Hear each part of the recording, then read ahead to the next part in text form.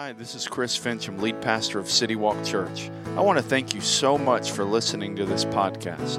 If you don't already know, the best way to stay connected with City Walk Church is with our app. Just go to your device's app store and search City Walk Church to find it. Whether you've been a longtime follower of Jesus or you're just investigating faith, our hope is that this message will help you take your next step in that journey. If you're in the area, we would love to have you come join us in person. For more information or to plan your visit, check us out at citywalkchurch.com or on social media at WeAreCityWalkCA. All right.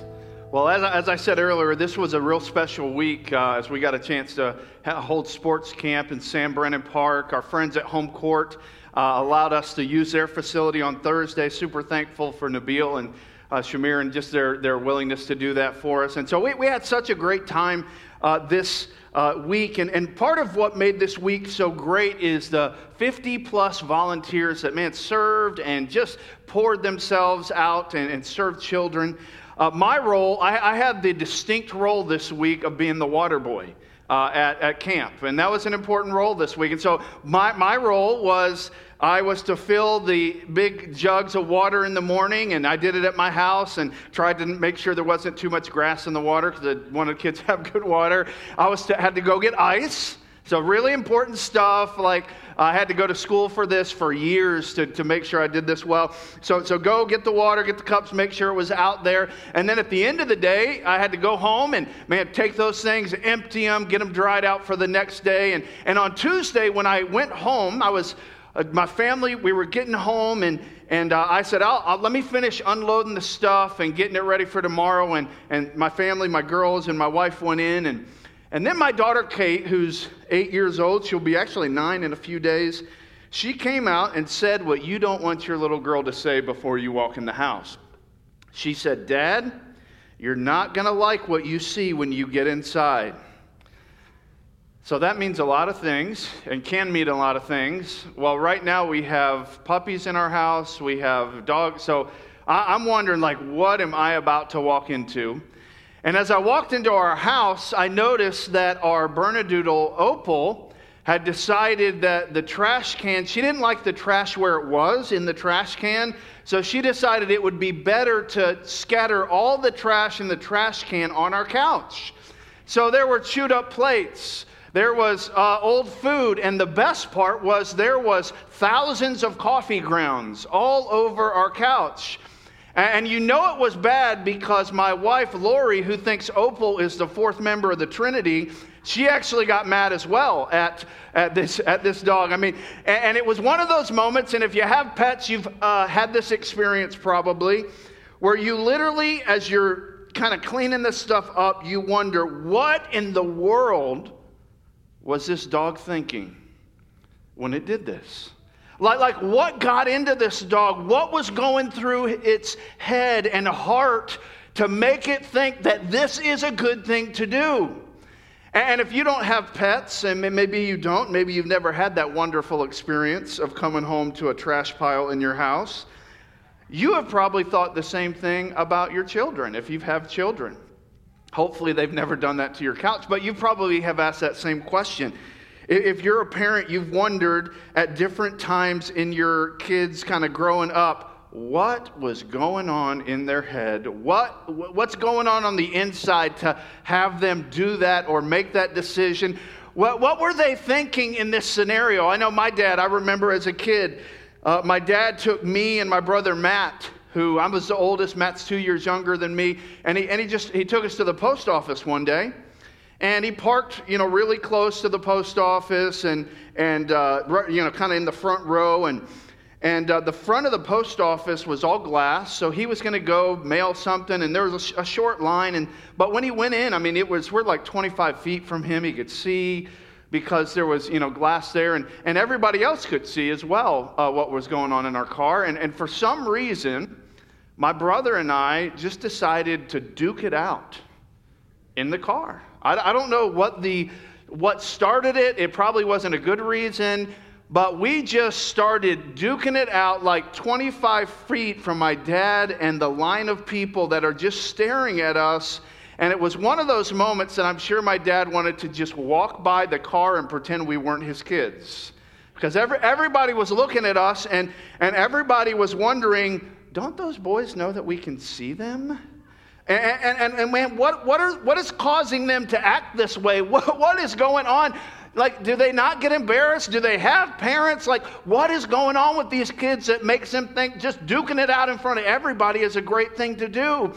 And whether you have pets or whether you have energetic little boys, you know this, that bad behavior, disagreements, fighting, treating others disrespectfully isn't just something that bored dogs and energetic little boys do. In fact, you've probably seen, and it takes place whether you've seen it or not, the same type of things, a little more maybe dignified versions of them take place in families, takes place in workplaces, takes place even in the church quite often. And we get this. That's not a surprise to us because at some point in our life, we've hurt other people and other people have hurt us. We've had disagreements. We've been the cause of the chaos. And so we get this, and it's not a surprise to us, and it's not even hard for us to admit that. But here's what maybe the question should be is, why does that happen? Like, none of us are going to say, yeah, I'm never the cause of a disagreement. I never disrespect anybody. I'm never selfish. I never treat anybody. Yeah, we've all done that, and we've all had that done to us. But the question is why? Like, why do we fight? Why do we treat others disrespectfully? Why do we treat others selfishly? And this is something that's not obviously new to our generation, but it's been going on since the beginning of the world. And over this past few weeks, we've been walking through a letter that James, who was Jesus' half-brother, wrote to a group of people, and he addressed a lot of issues, and this is one of the issues that he addressed. And James, if you don't want to get offended, and if you don't like straightforward conversation, then you probably shouldn't read James's letter, because James was the type of guy that just shot straight. Jesus probably, when they were growing up, was like, dude, be a little bit softer. You need to be a little bit nicer. Sandwich that with 2 compliments, buddy. Because he wasn't that type of guy. He just kind of said it like it was. And so he talks about what is the source? Why does this stuff happen? And he starts this kind of conversation by asking a simple question that you've probably asked a lot of different times. And here's how he started. In James chapter 4, Verse 1, James says this. He says, what is the source of wars and fights among us? James, he's talking to people that have been scattered throughout the world because of persecution. People that probably all kind of started in Jerusalem, but because of religious persecution, they had scattered around the world. Most of them probably claimed to be a follower of Jesus. And so he's writing to these people and he's asking them, he says, hey, where's the conflict coming from? Where's the personal disputes that are going on? Where's this coming from? And these people had dealt with a lot of conflict. In fact, James had written about it throughout his letter. There was conflict between classes. So James talked about partiality, where rich people were treating poor people differently, and there was conflict. There was conflict with employers and employees, where employees weren't getting what they were told they were going to get, and there was some conflict. There was conflict in the church. There was personal disputes. And James, he asked a really good question as he begins, a question that is as relevant today as when he wrote it. His question is, hey, what's the cause of conflict among you? Like, why do you treat people the way you treat them? And you know this. Anytime we're asked that question, whether we're 5 or whether we're 85, usually that question puts up some defense.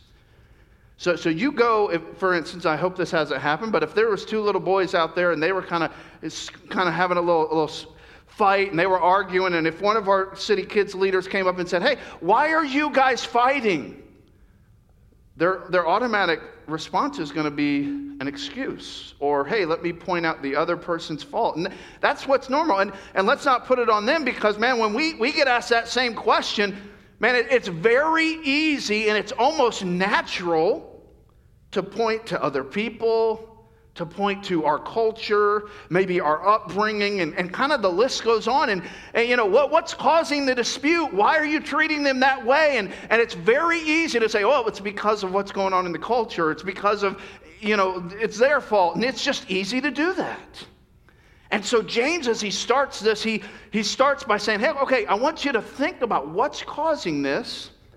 And then, because he's writing a letter and he's not having a conversation, he actually answers his own question.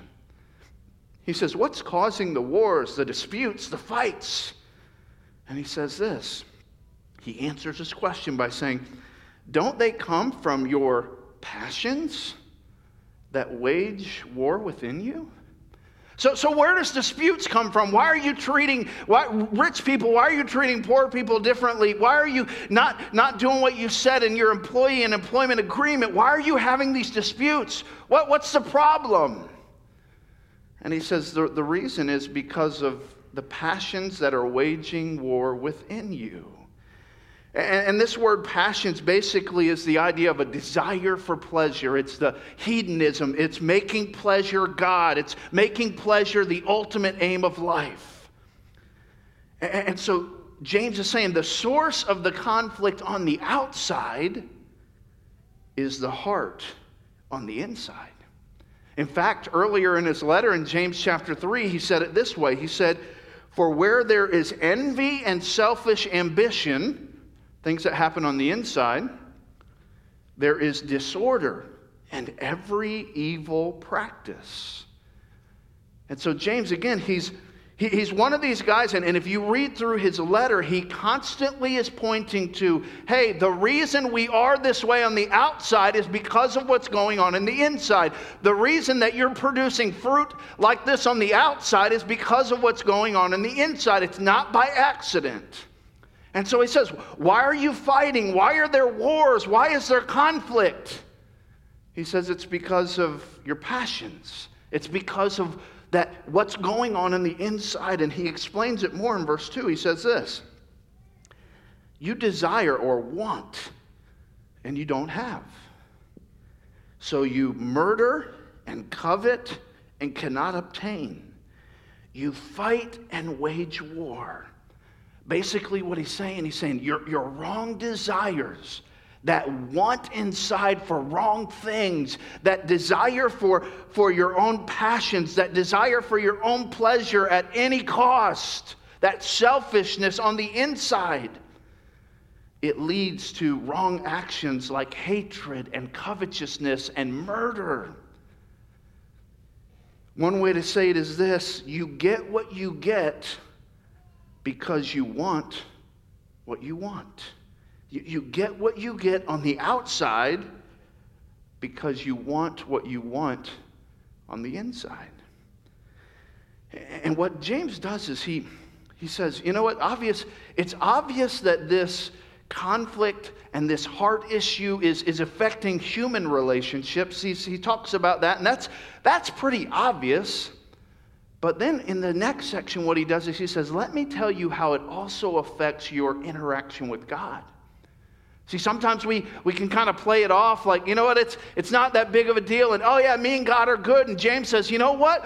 When something wrong is happening on the inside and you're treating people in a not loving way and there's conflict, you're not good with God. So, and he talks about it. He says this, you do not have because you do not ask. He's basically saying, hey, God's listening to you, and if you have a close relationship with Him, the desires you have, the needs you have, man, God is listening. God wants to meet your needs. But he says this, he says, but you ask and don't receive because you ask with the wrong motives, so that you may spend it on your pleasures. See, these people that James was writing to, and I mean, again, this is as applicable today as it was then, we're almost treating God as this kind of cosmic vending machine in the sky. Like God's my personal genie that if I like rub the lamp the right way, he's automatically going to give me what I want. That cosmic vending machine, if I put my money in and I press the right button, he's automatically going to give me what I want.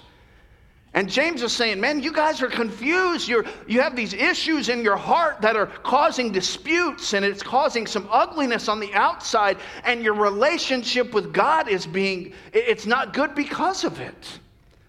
I mean, basically, James is saying, man, your motives, they're all jacked up. God is not going to give you something good that you're going to squander away and use for the wrong reasons. The writer of Psalms 66, he kind of takes it a step further, and he says it this way: if I had not confessed the sin in my heart, the Lord would not have listened. This verse, it's one of those verses in the scripture that, man, I think about this verse a lot. That, man, the writer's saying basically, hey, if there's a lot of craziness going on in your heart, and there's sin in your heart, and there's ugliness, you really think God's like, you're connected with God? And the writer's saying, no. What's happening in your heart not only affects your relationship with other people, but it has ramifications on your intimacy and closeness to God. Maybe we'd say it this way: the posture of my heart impacts the power of my prayers. And like I said, I think about this a lot. Like when I sit down in the morning and I spend time praying for different people in my life that I love dearly, man, I'm crying out to God, and I'm wanting God to act. And I would hate that, man, sin in my own heart would stop God from acting. And the people that James was writing to, they had this thing kind of messed up where they thought they could kind of play both sides of the fence. And James is saying, you might think that's working, but it's not. It's not working. And James, like I said, he's not one to beat around the bush, and so he just says it pretty straightforwardly in this next phrase. You're like, okay, James. He says this: you adulterous people. You're like, James, bro, I thought we were good. What? That's pretty strong. And basically what James is saying is, man, you're spiritually unfaithful to God. You're trying to play both sides of the fence. You're trying to act like you're good with God when you got all this mess in your heart and you're treating people in an unloving way. And yeah, you go to church on Sunday, but you treat the guy at work so terrible all week. That's not good. God's not good with that.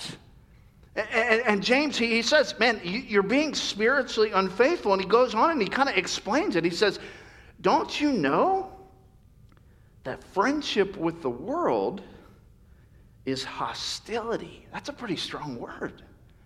With God, toward God. And again, he's not saying like being friends with people in the world, but he's basically saying, hey, you can't like grab onto the world system and also grab onto God and what he wants to do. Like, if you grab onto one, you can't grab onto the other.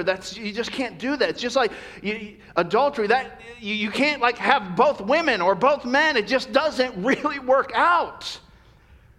I mean, you can't go out on Friday night with Jenny and come home to your wife on Saturday morning and have a great relationship with her. It just doesn't work. And he goes on, he says, so whoever wants to be the friend of the world becomes the enemy of God. And again, like I said, James he probably didn't get the Mercy Award in preschool. He just told it like it was. Like, I only have so much to write, so I'm just going to use every word pretty straightforwardly.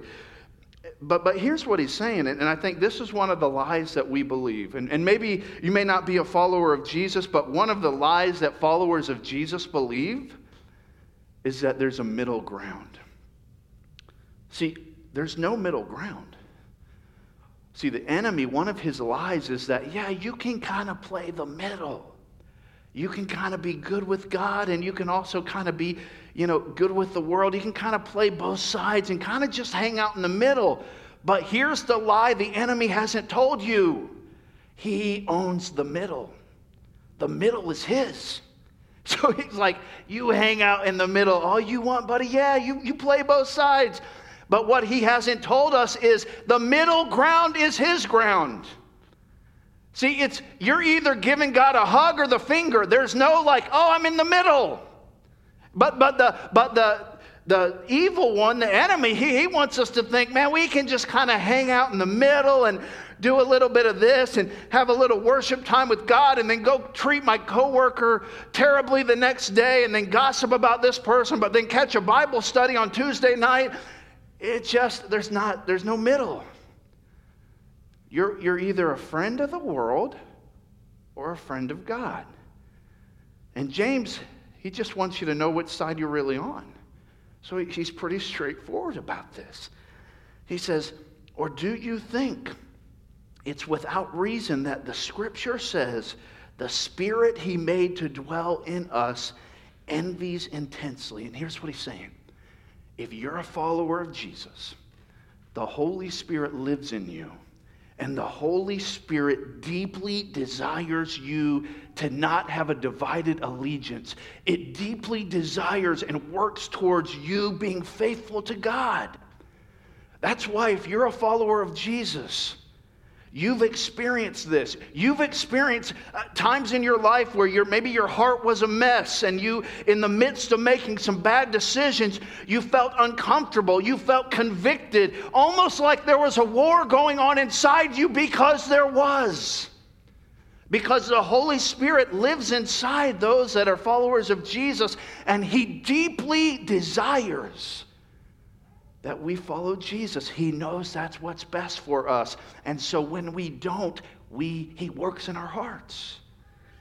And James, after he has kind of been really straightforward and he's said some really hard things, he says a statement that might be the greatest statement in the entire Bible. He says this, but he gives greater grace. Spiritually unfaithful, ugliness in your heart that's leading you to treat people badly and have disputes. And he's called it like it is, and he's dealt with it straightforwardly, but he gives such hope because he says this, but he gives greater grace than the enemy, greater grace than the power of sin. Jesus provides greater grace than what the enemy can do. And he says this, therefore, he says, God resists the proud. The word resist, it's a military term that actually means to rage in battle against. God rages in battle against the proud. Those that say, you know what, I don't have heart issues. I've got it all together. Those that pretend that things are going great when they're really not. People that are proud. He says, God resists. He rages against in battle the proud. But he gives grace, which is unearned favor, to the humble.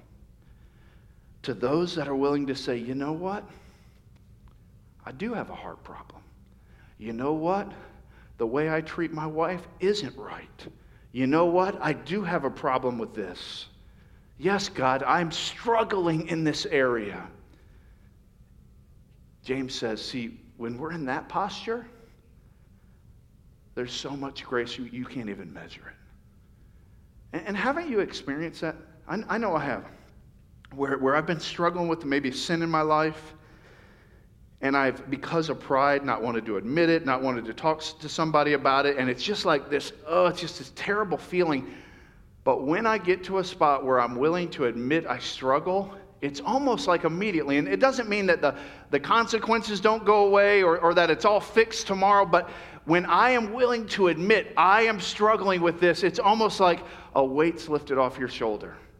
And that's what he's saying. He's saying God gives greater grace. He resists those who are proud, but he gives grace, unearned favor to the humble. See, a heart of conflict is cured with a heart of humility. The writer of Proverbs said it this way in Proverbs chapter 3. He said, the Lord mocks the mockers, but is gracious to the humble. James goes on as he kind of finishes this section, and he says it this way. He says, therefore, so he's basically saying, because of all that I just said, because God gives greater grace, because God He wants to lean into you if you're being humble, because you have the Holy Spirit living inside you that wants you to, not be in the middle, but to follow God. Because of this, therefore, submit to God. This idea of submit means to place yourself under. It's basically saying, God, your way is best. Submit to God, resist the devil. See, after we submit to God, we actively resist the devil. We stand against the devil. And the scripture says this, and he will flee from you. He says, draw near to God, and he will draw near to you. It's this idea of pursuing intimacy with God. As we pursue intimacy with God, as we put ourselves under his plan and say, your plan is best, he says, when we do that, God is drawing near to us. He says, cleanse your hands, sinners. Purify your hearts, you double-minded. This idea of double-minded is a little bit here, a little bit here. He said, don't be double-minded anymore. And then he says something that's kind of interesting, and you're like, what are you saying here, James? He says, be miserable and mourn and weep. Let your laughter be turned to mourning and your joy to gloom. It's like, James, God bless you too, buddy. Like, what are you saying? And here's basically what he's saying. He's saying that the sin in your heart, the thing that's keeping you from intimacy with God, it's ugly. It's not to be taken lightly. It should bother you because sin kills things. It kills relationships. It destroys. It's what sent Jesus to the cross. And so he's saying, hey, don't take it lightly. It should bother you. You should mourn over your sin. It's a big deal. It's not, oh yeah, I just treated that person terribly, but you know what, I got grace, so I'm good. No. It should bother me. There should be something in me that's like, that's not okay. It should make me sad that I would do that. And that's what he's saying. He's saying, don't take sin lightly. And then he kind of closes this section by just kind of wrapping it all up and maybe kind of tying it all together with this last statement. He says, humble yourselves before the Lord, and he will exalt you. He's saying, instead of allowing my wrong desires to dictate how I treat people and how I live and what's going on in my life, James calls us, he says, what if you humbled yourself? You trusted that God's way was best.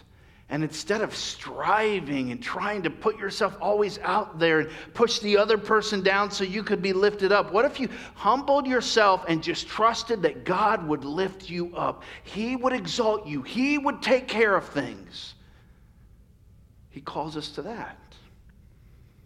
Whether you're a person of faith, maybe you're watching online, whether you're a person of faith or not, maybe you're somebody that's kind of investigating faith, you're not sure what you believe, and it really doesn't matter where you are because we all have felt this. And here's what I mean. Every one of us, no matter where we are in our faith, has come to a spot where we've asked ourselves this question. Why did I treat them that way? Why did I hurt them? Or maybe you'd say it this way. Why did I do that again? Or I wish I wouldn't have. And it's in these moments that our society and even our flesh encourages us to find someone or something to blame.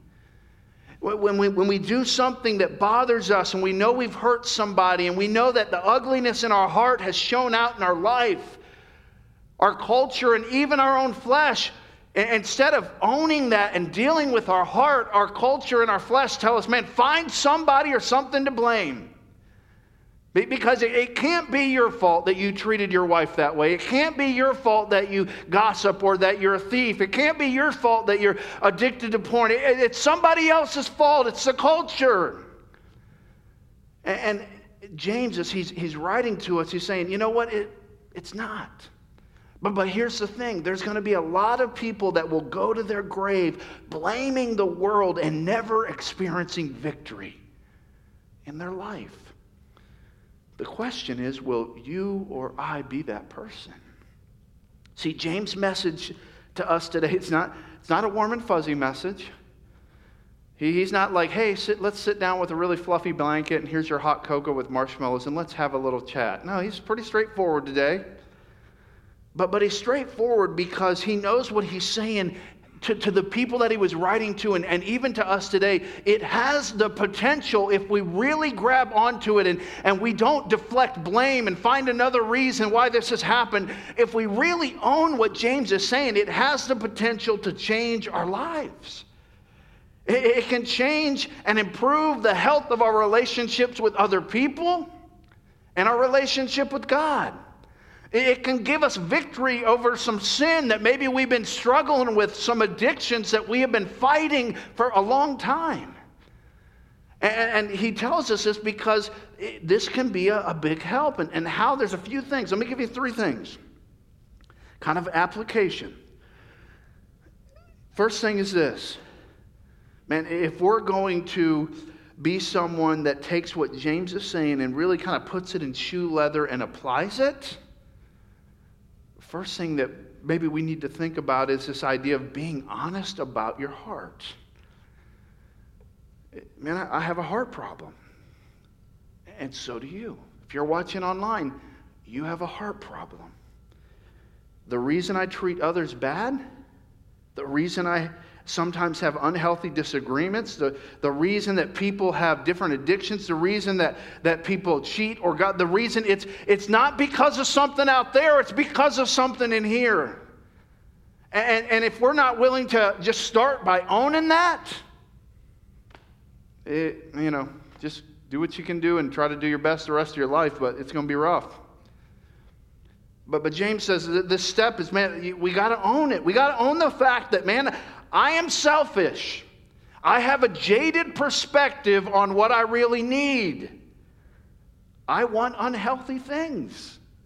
Like, we just have to own that. That, man, in and of ourselves, we have some issues on the inside. And that's okay. That's why Jesus came. If we didn't have issues on the inside and we could fix ourselves, then Jesus didn't need to waste his time because we would have been good. But that's why he came. And so we start by just being honest about our heart. The second thing is as James says, we submit to God. It's this idea of humbling ourselves and placing ourselves under God's authority, that knowing and really trusting that God, your way is good, your way is best. And so, man, I'm going to submit myself to you. I can't fix myself. So I'm going to submit myself to you. And then he says, kind of the third step is this idea of resisting the enemy. We resist the enemy by doing what he hates most, pursuing Jesus. We're not a passive participant that just hopes it all kind of does what it needs to do. No, we actively pursue Jesus. And that's the way we resist the devil. See, as we take steps, and here's the great thing, as we take steps to resist the devil and we've humbled ourselves, Jesus promises to draw near to us. He promises us to provide so much grace, all the grace we need to live in victory. Let me illustrate as I close. So if I was to go home today, and I was to pull into my house, and I was to notice that, you know what? My roof is starting to collapse. I didn't see that before I left today. Oh, and as I look a little closer, the walls are starting to crack. I opened the front door and I noticed that the flooring's starting to break apart. At that moment, if I was to walk into that or you were to walk into that, I would have a couple choices. I could stand out in my yard and I could blame the heat. Man, if it wasn't so hot, it's stinking heat, it's your fault. I could walk over to my neighbor and knock on his door and blame his cat. It's your cat, man. If your cat wouldn't come over to my yard, this all wouldn't have happened. Or I could call a professional, like somebody that knows about construction. I could call somebody that could help me with some answers, just like you could. And so hopefully in this case, I would call the person, the professional, and then that professional would come and they would take a look at my house. And as that professional came over, they would say, man, you know what? Hey, I noticed all these things that are happening, but here's the reason. Your foundation is breaking.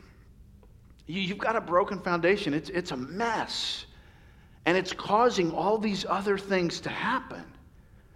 It's in that moment that I have a second choice. I can be like, well, thank you for your advice. And I could go paint the house. I could maybe go and cut the yard and edge. I like to have really nice edges on my yard, so you do that. And, I could find a few more people to blame for what's going on. Or I could believe him and do what he says. And in the same way, we have a choice to make. I have a choice to make. You have a choice to make. We know we have issues. If we don't know, just ask your spouse. They'll be honest with you. We know we have issues. We know the cause, at least what James says the cause is. It's our heart. And so the question is, what are we going to do about it? We can pretend it's not there. And a lot of people do that. They do that for decades. They just pretend. You got maybe some people in your family that it's just like, they're a train wreck, but they just pretend. And they pretend it's not there. We could blame others. I mean, that's easy. There's so many places to blame. It's the Republicans. It's the Democrats. It's this. Or, there's so many people we could blame. Or we could humble ourselves by admitting we have a heart issue. We could submit to God's good plan, and we could resist the evil one. And we could remember that there's no such thing as middle ground. But really, it's up to us. It's up to us as moms and dads and grandmas and grandpas and single adults and high schoolers and middle schoolers. It's up to us what we're going to do. Let's bow our heads and close our eyes. If you're watching online, just in the quietness of where you're at, with every head bowed and every eye closed, when we started City Walk, we latched onto a statement, and we even put it on a t-shirt. You may have seen it around. And the statement that we latched onto was, no perfect people allowed. See, this is a place where you can be honest before God and others and say, you know what? I don't have it all together. See, the good thing is when we humble ourselves and we're willing to admit that it's in those moments that Jesus steps in with grace to help. So here's my question. With every head bowed and every eye closed, and maybe you're watching online, let me ask you a few questions. Where are you struggling? Man, what's going on in your life that maybe nobody else knows about? What are you ashamed of? Jesus in this moment, he may just be saying, hey, would you be willing to bring that to me? I know it's going to hurt your pride a little bit to admit that this is an issue, and it's going to hurt your pride to admit that you have a big part in this dispute with somebody else. It's going to hurt your pride, but what if you just brought it to Jesus and trusted that he had a better plan and that he wanted to move forward with you in victory? If you're here and maybe you'd say, man, I'm a follower of Jesus, and Chris, I've got some things going on. Maybe people know about it. Maybe people don't. Maybe people would consider it a big deal. Maybe people wouldn't, but you know it's an issue. There's something going on in your heart. Are you willing to just in the quietness of this room, if you're watching online, just right where you're at, you willing to just be honest? Just tell God, this is what's going on in my heart. Maybe you don't even know exactly what's going on in your heart, but you know it's not right. And you're just, God, I search my heart. I know some things are not right. Just tell God. Just tell him. Just in the quietness of this room. And then just tell him, man, God, I want to submit to your plan. Your way's best. I want to submit to your way. And I want to pursue you, Jesus. I want to resist the enemy. I want to quit believing the lie that there's this middle ground. And I'm going to pursue you, knowing that you tell me that when I do that, that you just shower me with grace, that you draw near to me. And Lord, that's what I want. Just tell him. Maybe you're here and you'd say, Chris, that's kind of where I'm at, and I want you to pray for me. I want maybe some people at City Walk to just pray for me. Before you leave, you can fill out that prayer card right in front of you. You can drop that in the offering basket. We won't share it with our church. We'll just pray. Our prayer team will just pray for you. We'd love to pray for you. Maybe you're here or you're watching online and you would say, hey, Chris, I don't have a relationship with God. I've never crossed over the line of faith. And really the first step for you is that you would come to a place where you say, Jesus, I want to start a relationship with you. You say, Chris, how would I do that? It's pretty simple. You have to humble yourselves and admit to God that you've disobeyed, that you've tried to do things your own way. You can just tell him that right now in the quietness of your heart. God, I've sinned. I've tried to do things my own way and it's just not worked out. Just admit that to God. Then you just believe. You just tell God, God, I believe that Jesus, your son, came and died on the cross and rose from the grave to pay for my sin. Just tell God that. And then just invite him. Say, Jesus, would you come into my life? Would you make me new on the inside? I want a relationship with you. Just tell him. If you're here or you're watching online and you made that decision or you have questions about that decision, there's a card in front of you that just says decision. You can fill that out. If you have questions, you can put those on there. And we'll contact you this week and love to answer questions or just rejoice with you on the fact that you became a follower of Jesus. If you're watching online, you can go to citywalk.cc and there's a decision card there. God, I thank you that we don't have to be perfect. In fact, that's why you came. And Lord, you lean into us. You love us in spite of our imperfections. You love us in spite of our messiness. You're not ashamed of us. You love us and you desire to have a relationship with us, and we're so thankful. And God, I pray that you would work in our hearts and that whatever you're saying to us today, that we would have the courage to obey you. In Jesus' name, amen.